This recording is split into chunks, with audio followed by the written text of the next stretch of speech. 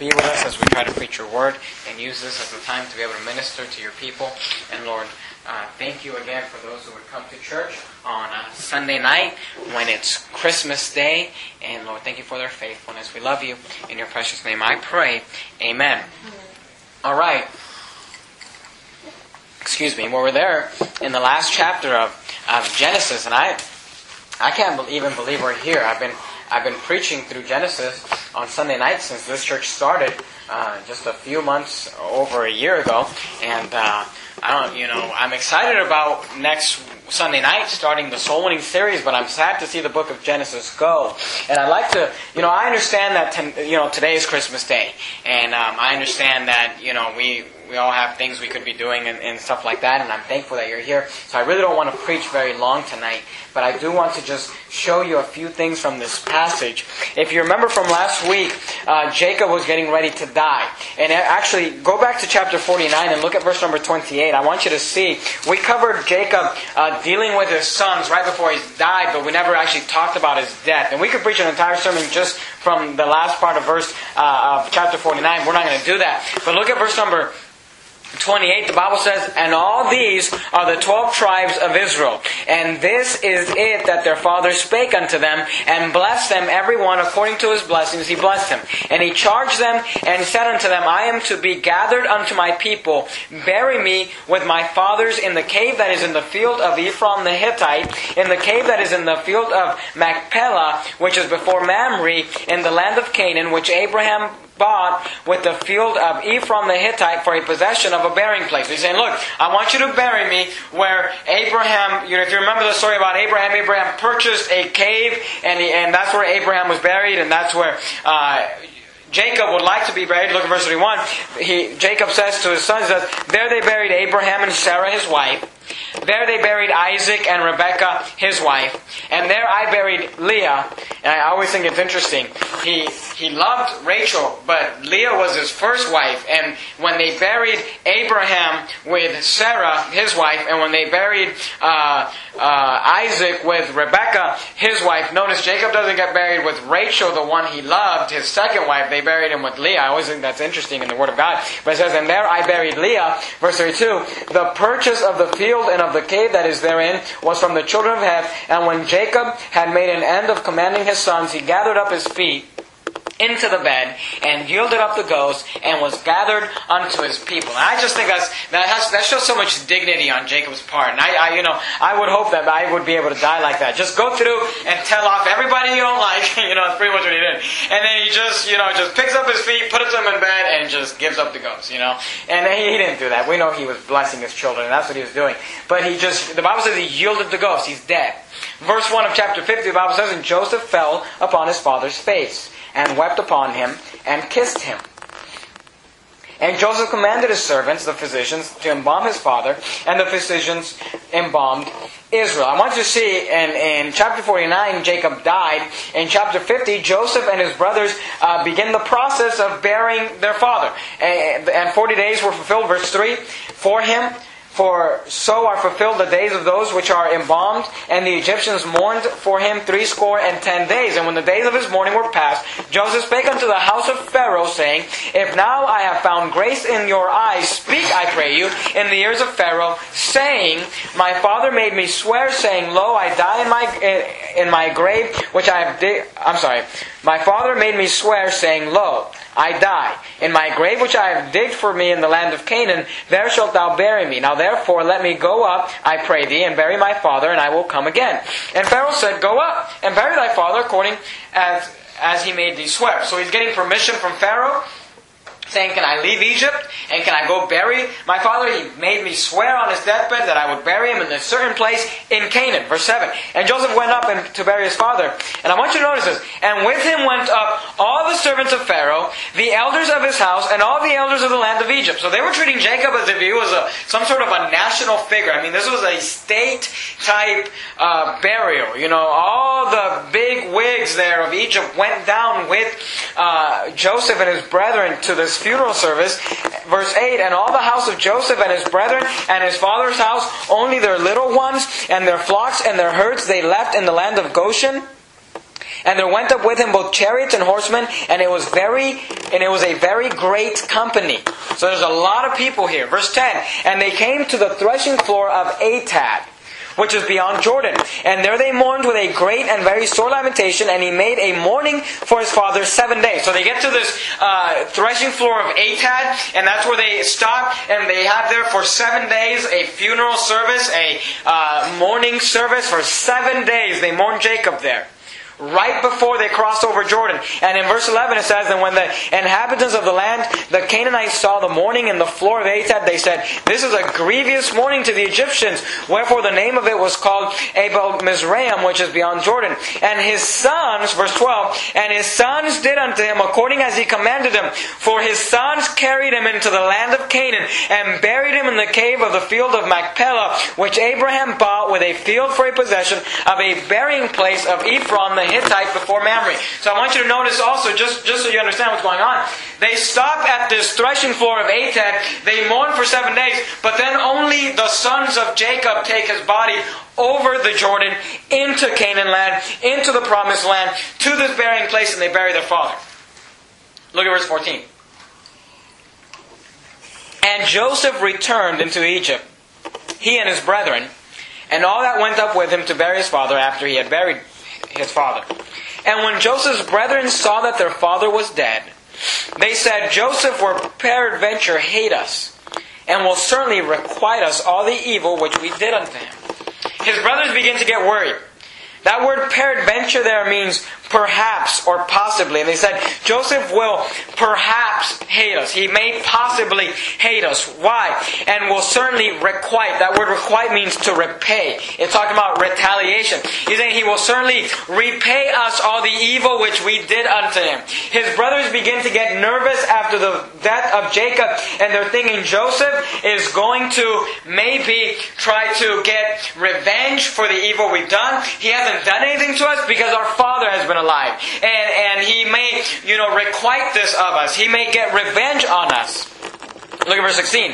And they sent a messenger unto Joseph, saying, Thy father did command before he died, saying, So shall ye say unto Joseph, Forgive, I pray thee now, the trespass of thy brethren, and their sins, and for they did unto thee, and now I want you to notice that, because they sent the messenger saying, Hey, our dad said that you need to forgive us. But then they say, We pray thee, forgive the trespasses of the servants of God of thy fathers. And Joseph wept when they spake unto him. And I'm not preaching on forgiveness tonight, but I want you to understand, this is the first time we see in Scriptures that they actually, as a whole group, are confessing their sins, and they're saying, Hey, please forgive us. And it's interesting because we saw Judah before kind of come to that place where he confessed and he came to the end of himself, but we never really saw the rest of the brothers do it, and we never really saw them, call out the issues and the sins that they sinned against Joseph. But here they say, We pray thee, forgive the trespasses of the servants of God. And now, just a few things for you to think about, and I'm not preaching on the subject of forgiveness or what this is talking about, but, something that you may want to think about. It says, they said that their father said that. Now, the Scripture never shows us Jacob telling them that. But the Bible also doesn't tell us that they were lying. So I really don't see a reason to believe why, that they would be lying about this. I would tend to lean to the fact that Jacob really did tell them this, that they needed. Because you remember, Jacob was always thinking. He's always, so I'm sure he took his brothers and he said, Listen, when I'm dead, you guys need to send a messenger and ask for forgiveness and get right, because you don't want Joseph to, that sounds like something Jacob would do, because that's what remember when he met with Esau, remember when he met all those people. So in verse 17 it says, So shall ye say unto Joseph, Forgive, I pray thee now, the trespass of thy brethren and their sins, for they did unto thee evil, and now we pray thee, forgive the trespass of the servants. And I want you to see this. Notice what they refer to themselves. It seems as if his brothers have gone right with God. Because you remember his 12 brothers used to be very wicked, very evil people. They wanted nothing to do with God. They wanted nothing to do with, they were in adultery, and they were in fornication, and they were doing all, they were murdering people, doing all sorts of bad things. But here they say, many years later, say, We pray thee, forgive the trespasses. Look how they refer to themselves. Of the servants of the God of thy father. They refer to themselves as the servants of God. So it seems as they've legitimately gone right with God. And I want you to see Joseph's response. The last part of verse 17, it says, "And Joseph wept when they spake unto him, and his heart broke when they said these things to him." And for tonight, I want to very quickly give you 3 points. I'd like you to see Joseph was a great character of faith in the Scriptures. And I want you to see how faith worked in the life of Joseph and how he responded to situations through the vision and through the eyes of faith. Point number 1 is this. Joseph saw his past was seen through faith. His past was seen through faith. Here we find his brothers asking him for forgiveness. They're bringing up events that happened many, many years ago, and they're saying, "Please forgive us." In verse 18 the Bible says, "And his brethren also went and fell down before his face, and they said, Behold, we be thy servants." So they literally came to Joseph and they bowed down and they said, "We will be your servants. We will be your slave." Remember they sold him into slavery? Now they're saying, "Hey, we'll be your slave. Will you please forgive us? Will you please not requite the evil that we've done to you?" I'd like you to see Joseph's response. Verse 19, the Bible says, "And Joseph said unto them, Fear not, for am I in the place of God?" And I want you to look at verse number 20. Verse number 20 is one of the most powerful verses in the Bible. And Joseph says to his brethren, he says, "But as for you, ye thought evil against me, but God meant it unto good, to bring to pass as it is this day, to save much people alive." And I want you to notice something about Joseph.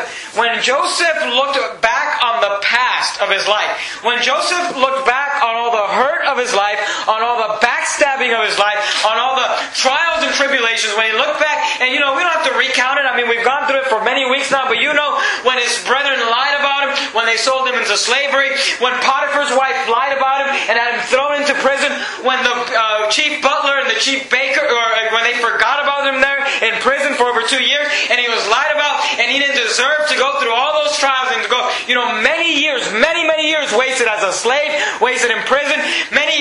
This young man, and now an older man, could have and hold a whole lot of bitterness in his life. But the thing that made Joseph be such a great man of faith is this: when he looked back on the past of his life, on the hurt of his life, on the trials of his life, he didn't look at it as, "I have been hurt, and I have been mistreated, and I have been lied about and misused, and you deserve to be punished." He looked at it through faith, and he said, "You know what? I realized, brothers, is that God actually had me go through that, and God worked this out for good." He says in verse 1, he says, "But as for you," he said, "you had an agenda." He said, "Ye thought evil against me." But then he said, "But God meant it unto good." He said, "Why? To bring to pass, as it is this day, to save much people alive." See, when Joseph looked at his past, he didn't look at it in physical terms. This is what has been done to me. He looked at it through the eyes of faith, and he realized, wow, God actually had his hand through all this. God brought me here. Why? Because of Joseph, many people lived. Because of Joseph, many people didn't die. And more importantly than that, because of Joseph, the lineage that would bring us the Messiah, the Lord Jesus Christ, survived through this famine and was able to go into history as the children. Joseph is the reason that the family of Israel turned into the nation of Israel. Do you understand that? And it was God's plan. And Joseph looked at his brethren and looking at the past, he said, "Ye thought evil against me, but God meant it unto good, to bring to pass as it is this day, to save much life." He said, you had your intentions, but God had His intentions, and God allowed this to fulfill His will. Do you remember this morning we were talking about Christmas? And we were talking about how God would be willing to inconvenience the entire world, to tax the entire world, to make the entire world go back into cities and nations that they were from to fulfill. And He did all that just to get one young lady, Mary, in the right place to bring us the Messiah. And that same principle is Joseph applying here and realizing God was willing to have me be a slave for many years. God was willing to have me be in prison for many years. God was willing to have me serve punishments that I did not deserve. God was willing to have me sold into slavery and be lied about, and He was willing to do all that to accomplish one thing: to fulfill His will. And he looked back through eyes of faith, and he said, I can cope with what you've done to me. Because I understand why you did it. Go to Genesis 45. Look at verse number 3. Do you remember when Joseph initially revealed himself to his brethren? Genesis chapter 5. Verse 3. Remember when he initially revealed himself to his brethren? He said, and Joseph said unto his brethren, I am Joseph. Doth my father yet live? And his brethren could not answer him, for they were troubled at his presence. And Joseph said unto his brethren, come near to me, I pray you.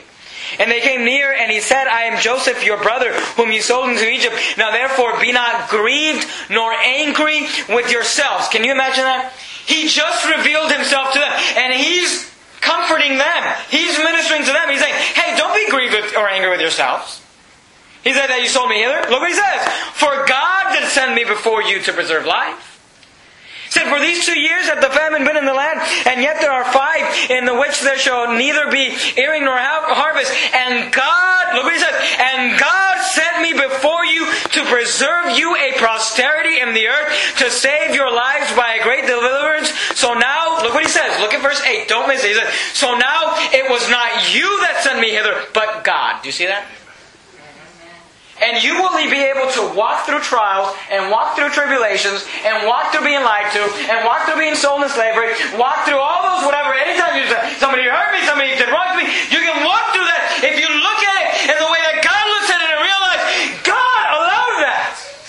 Here's what you got to understand as a Christian, everything that happens in our life is filtered through God. See, nothing happens in your life without it first coming through God. See, when Job was going through the issues and trials of life, he knew that God knew.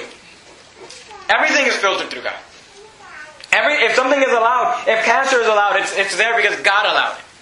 I'm not saying God put it there, but God allowed it. Go with me to Romans chapter number 8. Look at verse number 28. We saw there in Genesis 50, that powerful verse, but if you look at Romans chapter number 8, you've got an equally powerful verse, very well-known verse in the Bible, Romans chapter number 8. Look at verse number 28. Look what it says. Romans chapter number 8, look at verse 28. This is what Joseph understood. Romans 8:28 says this. And we know that, what's the next word? You see that? All. You see that? It says, and we know that all.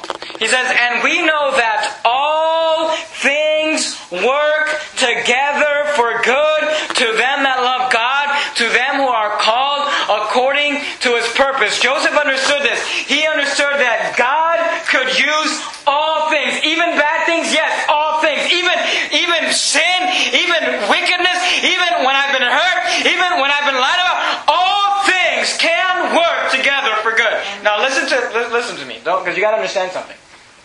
This verse does not say that all things are good. You understand that?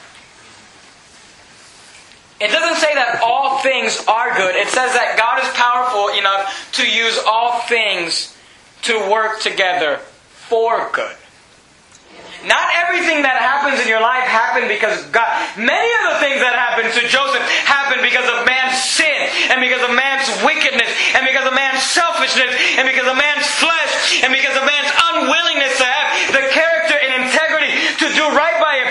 God didn't put that sin in their life, but God can use that sin for good. He can bring all together. He says, all things work together, even the bad, all things work together for good. To them that love God. To them who are called according to His purpose. This is a very well-known example, but I've heard this example many times, and it fits so perfectly. You know, you think of somebody baking something. You know, think about my wife's, I like to call them her world-famous chocolate chip cookies. Everybody loves those chocolate chip cookies. And amen, praise the Lord. But here's the thing: you think about the ingredients that it takes to make those delicious cookies. Think about it. Get some flour and just get a scoop of, the flour that she uses to make those cookies. Just take a big, huge bite out of it. You think it's going to taste good? It's going to be all sticky in your mouth and all nasty. You know what I'm talking about? If you get a big old, and some of you might like this, but it's not good for you. You get a big old, just spoonful of sugar and just stick in your mouth. That's not necessarily delicious. You know, I don't, and by the way, that's all I know about baking. I know there's flour and I know there's sugar.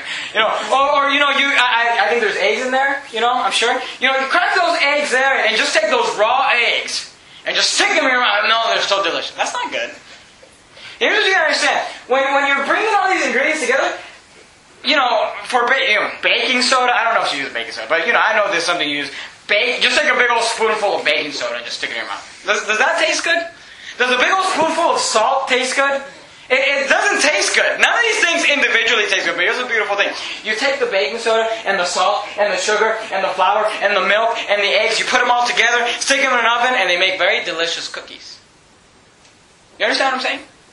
See, all these things individually aren't good, but you bring them together and they work for good. And in your life, I'm not saying everything you've gone through and every trial has necessarily been something that God gave you. It might have been sin. It might have been wrong. It might have to be dealt with. But let me tell you something. Don't let that stop you, because all things, even bad things, even nasty things, even things that don't taste good by themselves, together can work together for good. Amen. And Joseph understood this. And he looked at his past, and he saw it through the eyes of faith. His past was seen through faith. I said number one, his past was seen through faith, but number two, I'd like you to see, his present was lived by faith. His presence was lived by faith. You're there in Romans chapter number 8. Go with me to Romans chapter number 1. Romans chapter number 1, look at verse number 17. Romans chapter number 1, look at verse 17. The Bible says this: "For therein is the righteousness of God revealed." Look what it says. From faith to faith. The Bible says this: "As it is written, the just shall live by faith." Romans 1:17. The just shall live by faith. And Joseph lived this life of faith. Now, keep your finger in Romans, because we're coming right back to it, okay? But go with me to Genesis chapter number 50. But keep your finger there in Romans. We're going to come right back to it. Go to Genesis chapter number 50. Look at verse number 19. Not only was Joseph able to identify his past through the eyes of faith and see faith working in his past, but he was able to live his life in the present by faith as well. Look at Genesis chapter number 50. Look at verse 19. Look how his brethren they're asking him, "Please forgive us. Please don't requite this evil of us." And in verse 19 he says, "And Joseph said unto them," look what he says, "Fear not." And notice the next phrase, very interesting phrase. He says, "For am I in the place of God?" He says, you know what, guys? If you deserve vengeance and if you deserve revenge, he said, it's not my place to deliver it. He said, am I in the place of God? Am I the one who should revenge you? Who should avenge myself? He said, look, if you deserve punishment, I believe. He said, I have faith that God will punish you if that's what you need. But he said, you know what? Because of that faith, I understand that I don't have to sulk. I don't have to be bitter. I don't have to try to, force my vengeance on you. And he wouldn't have much trouble. Joseph was the second most powerful man in the world. He could have snapped his finger and had their heads cut off. But he said, you know what? I've got faith to take care of that. He said, am I in the place of God? You understand that? Go to Romans chapter number 12. I told you to keep your finger there in Romans, right? Go to Romans chapter number 12. Look at verse 19. Look what the Bible says. Romans chapter number 12. Look at verse 19. Look what it says. Romans chapter number 12 and verse 19. The Bible says, dearly beloved. Romans chapter number 12, verse 19. Romans 12:19 says, dearly beloved. Look what it says. Avenge not yourselves, but rather give place unto wrath. For it is written, vengeance is mine, I will repay, saith the Lord. Do you see that? See, as Christians, it's not our job to get revenge. You just give that to God. Joseph was a man of faith because he said, look, am I in the place of God? I'm not going to... Look, if you deserve punishment, God will punish you. He said, I understand that God said, vengeance is mine, I will repay. He said, it's not, and as Christians, we ought not be living our life, so-and-so did this to me, and I'm going to make sure I get the back. I didn't get the Christmas present I want. And their birthday's coming up. I'm going to get them. That's not how we should live. See, you guys are laughing because you've been there. By the way, my birthday's coming. No, I'm just joking. But we shouldn't live like that. I'm going to make sure they know how much pain I went through. See, if Joseph would have lived like that, I promise you this, he wouldn't have lived to 110. Because he could have allowed so much bitterness to grow in him. But he understood this principle right here. He said, the Bible says, it is written, vengeance is mine, I will repay, saith the Lord. He says, God, and we understand that he understood that because he looks at his brothers. You can go back to Genesis 50 there. He looks at his brothers and he says, am I in the place of God? He said, am I in the place of God? He said, I'm not. He said, but as for you, you thought evil against me, but God meant it unto good, to bring to pass, as it is this day, to save much people alive. Look at verse 21. Not only did Joseph not avenge himself, he was also Christ-like and God-like in his walk. Not only did he not avenge himself, but he also forgave them, and he was kind to them. Look at verse number 21. Look what it says.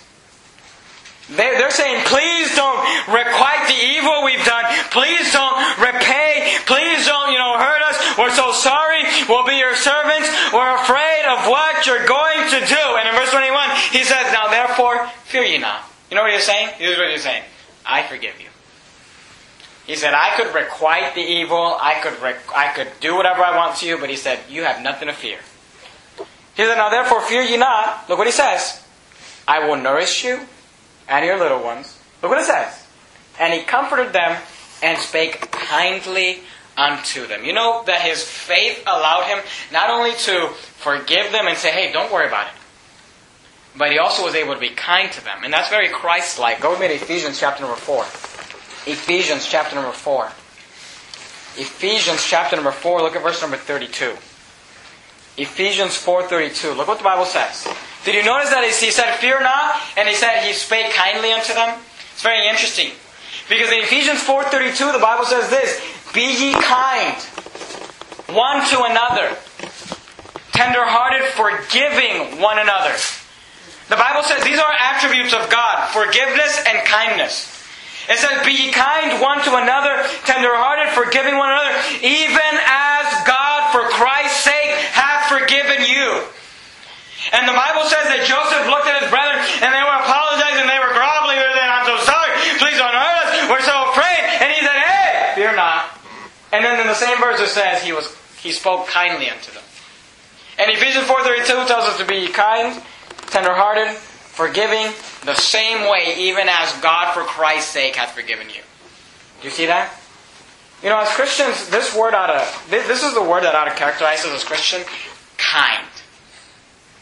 Being kind. I think we've gotten so away from that in our society today. Today people are just rude. And a lot of people just pride themselves on being rude, but you know what's even worse than people who just pride themselves on being rude? Is people who are rude and don't even realize it. And if you just lived your life in this way, if before you open your mouth and just start spewing out things to people, you should filter your words through this. Would I like it if they said that to me? Because you will find that we will very easily snap our words at someone, but if they said that to us, oh man, I'm going to write that down and get my vengeance. You know what I'm talking about? We ought to be kind. We ought to be nice. And look, this is something I struggle with. Being nice. But we should be kind. Be ye kind one to another. Tender-hearted, forgiving one another, even as God, for Christ's sake, hath forgiven you. The Bible says that he forgave them. The Bible says that he comforted them. The Bible says that he was kind unto them. And I want you to see, because of his faith, he could look at the past and give it to God and say, God, I see your work in that. But because of his faith in the present, he didn't have this overwhelming desire. He said, hey, I believe God will repay. So I'm not going to worry about it. I'll just be kind. Fear not. And he was very Christ-like. He was very God-like. Number 3. This is the last point. We're done. Go to Genesis chapter number 50. Look at verse 22. Genesis chapter number 50. Look at verse 22. Not only did Joseph see his past through faith, not only did Joseph live his present by faith, but Joseph saw his future rested in faith. Look at Genesis chapter number 50, look at verse 22. The Bible says, and Joseph dwelt in Egypt, he and his father's house, and Joseph lived 110 years. So you guys thought I was just making that number up, but that's how long he lived. And Joseph saw Ephraim's children of the third generation. The children also of Machir, the son of Manasseh, were brought up upon Joseph's knee.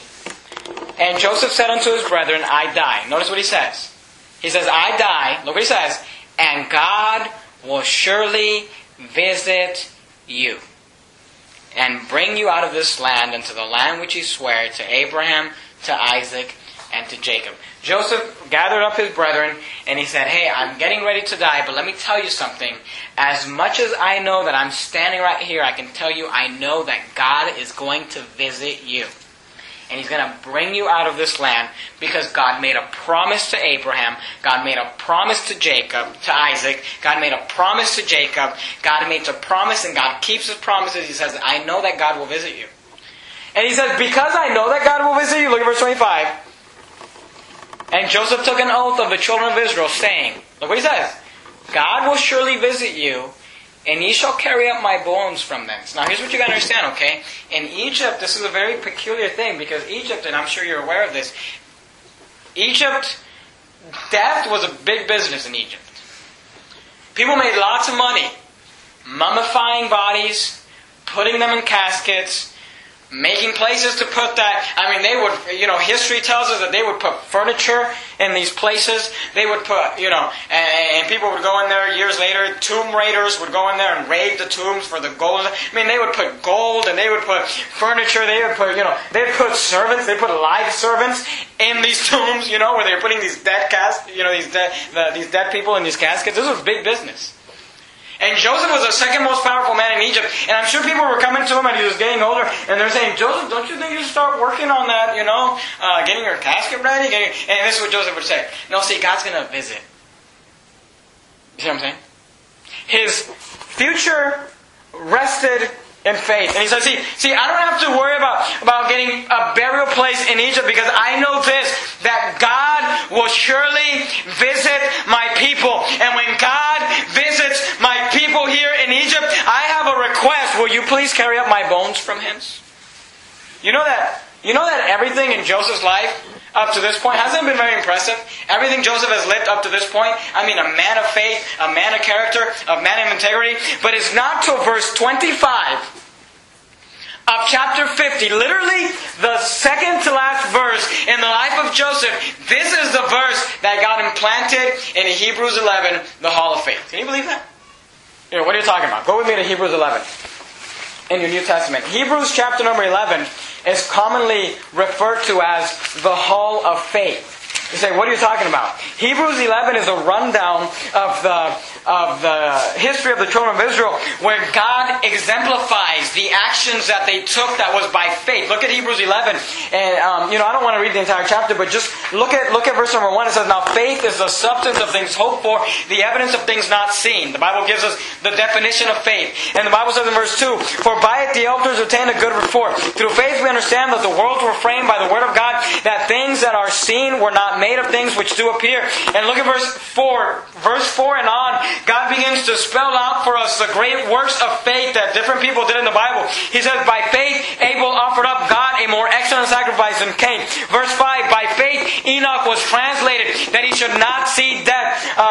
Verse 7, by faith Noah, being warned of God of things not seen as yet, moved with fear, prepared an ark to the saving of his house. Verse 8, by faith Abraham, when he was called to go out into the place which he should have to receive of an inheritance, obeyed, and he went out not knowing whithersoever he went. Look at verse number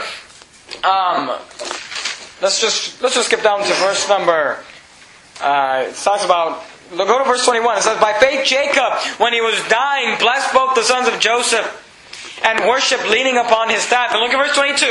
I mean, out of everything that Joseph has done, it's been so great. But this is the one thing that lands him in the Hall of Faith. Hebrews 11, verse 22. By faith, Joseph, when he died, made mention of the departing of the children of Israel and gave commandments concerning his bones. You know what impressed God about Joseph? The fact that his future rested in faith, and Joseph said, hey, I know I'm going to die in Egypt. Now, if you've been with us on Sunday nights. Do you know what Egypt represents? Represents the world. You understand that? And Joseph said, I'm going to die in the world, in Egypt, but I want you to carry my body to the promised land that represents heaven. You know, this is actually a picture of the rapture. And when Joseph's bones, his bones didn't get taken to the promised land. It wasn't like Jacob. See, Joseph had the power and the money to be able to take Jacob's bones immediately into the promised land. But his brethren did not have that political pull in Egypt. And it was literally hundreds of years before Joseph's bones ever saw the promised land. Because for 430 years while the children of Israel were enslaved, his bones stayed in Egypt. When God finally brought out the children of Israel by the deliverer, Moses, the Bible tells us, took his bones and carried them out of Egypt, but he carried them into the wilderness. And it wasn't until many, many years later when Joshua finally took the land of Canaan and conquered it, and he brought with him finally those bones of Joseph, and they buried them in Canaan land. And for hundreds and hundreds and hundreds of years, those bones, that body of Joseph, was a testimony to the children of Israel, was a challenge to the children of Israel. When they would see that casket, when they would see that body, they would say, we had a forefather who had faith enough, who had vision enough, who said, God will surely visit us. And I can just imagine as they were carrying those bones through the Jordan into Canaan land, as they were burying those bones underground, as that casket finally touched the ground, and those children of Israel would look at those bones being buried, and they'd be thinking, finally, after years upon years, decades upon decades, hundreds of years, when those bones were being lowered down, here's what they were thinking: God will surely visit His people. Amen. And you know what that means? One day, we get buried in Egypt, but that's not where we're staying. Because one day, God will surely visit His people. And it'll be more than just bringing out the children of Israel out of Egypt. It'll be bringing His church out of this world. It'll be bringing salvation out of this world. It'll be bringing us out of this world. The Bible says that in that day, this corruptible will put on incorruption, and this mortal will put on immortality, and will be clothed in righteousness. We will see Him as He is. And when we get to heaven, I just got this feeling, when we get to heaven, when we're caught up in the clouds, and when I finally see Joseph and I shake his hand and say, good to meet you, I really enjoyed reading about you, I just think Joseph's going to say this: God will surely visit His people. Amen. Because Joseph lived his life, here's how he lived it, one word: by faith. Amen. By faith. He looked at his past by faith. And he said, I can deal with the trials because I understand. I see it through the eyes of faith. I understand what I've gone through. He said, I can deal with the present. I can live by faith because I'm not trying to avenge myself. I'm just trying to live like Christ. I'm just trying to forgive, and I'm trying to be kind, and I'm trying to love. And he said, I can deal with the future because I know that God's word is true. By faith. Look at Genesis 11:22. We're done right here. Actually, we're going to look at one more passage. But look at 11:22. Look what it says. I want you to just notice what it says about Joseph. Hebrews 11:22. Look at the first 3 words of Hebrews 11:22. This typifies the life of Joseph. It says, by faith, Joseph. That's how he lived. How did Joseph have so much character and so much integrity and so much knowledge and so much power? How did he do it? Here's how he did it. By faith. He lived by faith. Go with me to Genesis chapter number 50. Look at the last verse and we're done. Genesis chapter number 50. Look at verse 26. The Bible says, so Joseph died, being 110 years old, and they embalmed him, and he was put in a coffin in Egypt. And like that ends the life of Joseph. And like that ends the book of Genesis. I want you to notice something about the book of Genesis. Very interesting. Because the book of Genesis started with life. In the beginning, God created the heavens and the earth. And it goes through those 7 days of creation, or the 6 days of creation there, where He created the animals and He created mankind. And you know how it ends? With death. Isn't that interesting? It starts with God and it ends with man. It starts with so much optimism. It starts with so much, just thinking, wow, what a powerful God. As you're reading Genesis 1, and you're like, wow, man, God has so much power. And then it ends watching a old man die because of sin. And Genesis really is just laying the foundation for us to be able to understand the rest of Scripture. But here's what you got to understand. Here's what the life of Joseph. Even though we completely messed it up, we messed it up bad. If you think of where we started from the Garden of Eden to an old man dying in Egypt, things have gone bad, but here's how we can live through it. You say, how are we going to survive this life? Here's how you're going to survive it. By faith. That's it. Amen. By faith. Let's bow our heads and have a word of prayer. Dear Heavenly Father, thank you, Lord, so much. Thank you for church. Thank you for those who would come, who would be faithful. We love you, Father. In your precious name I pray. Amen.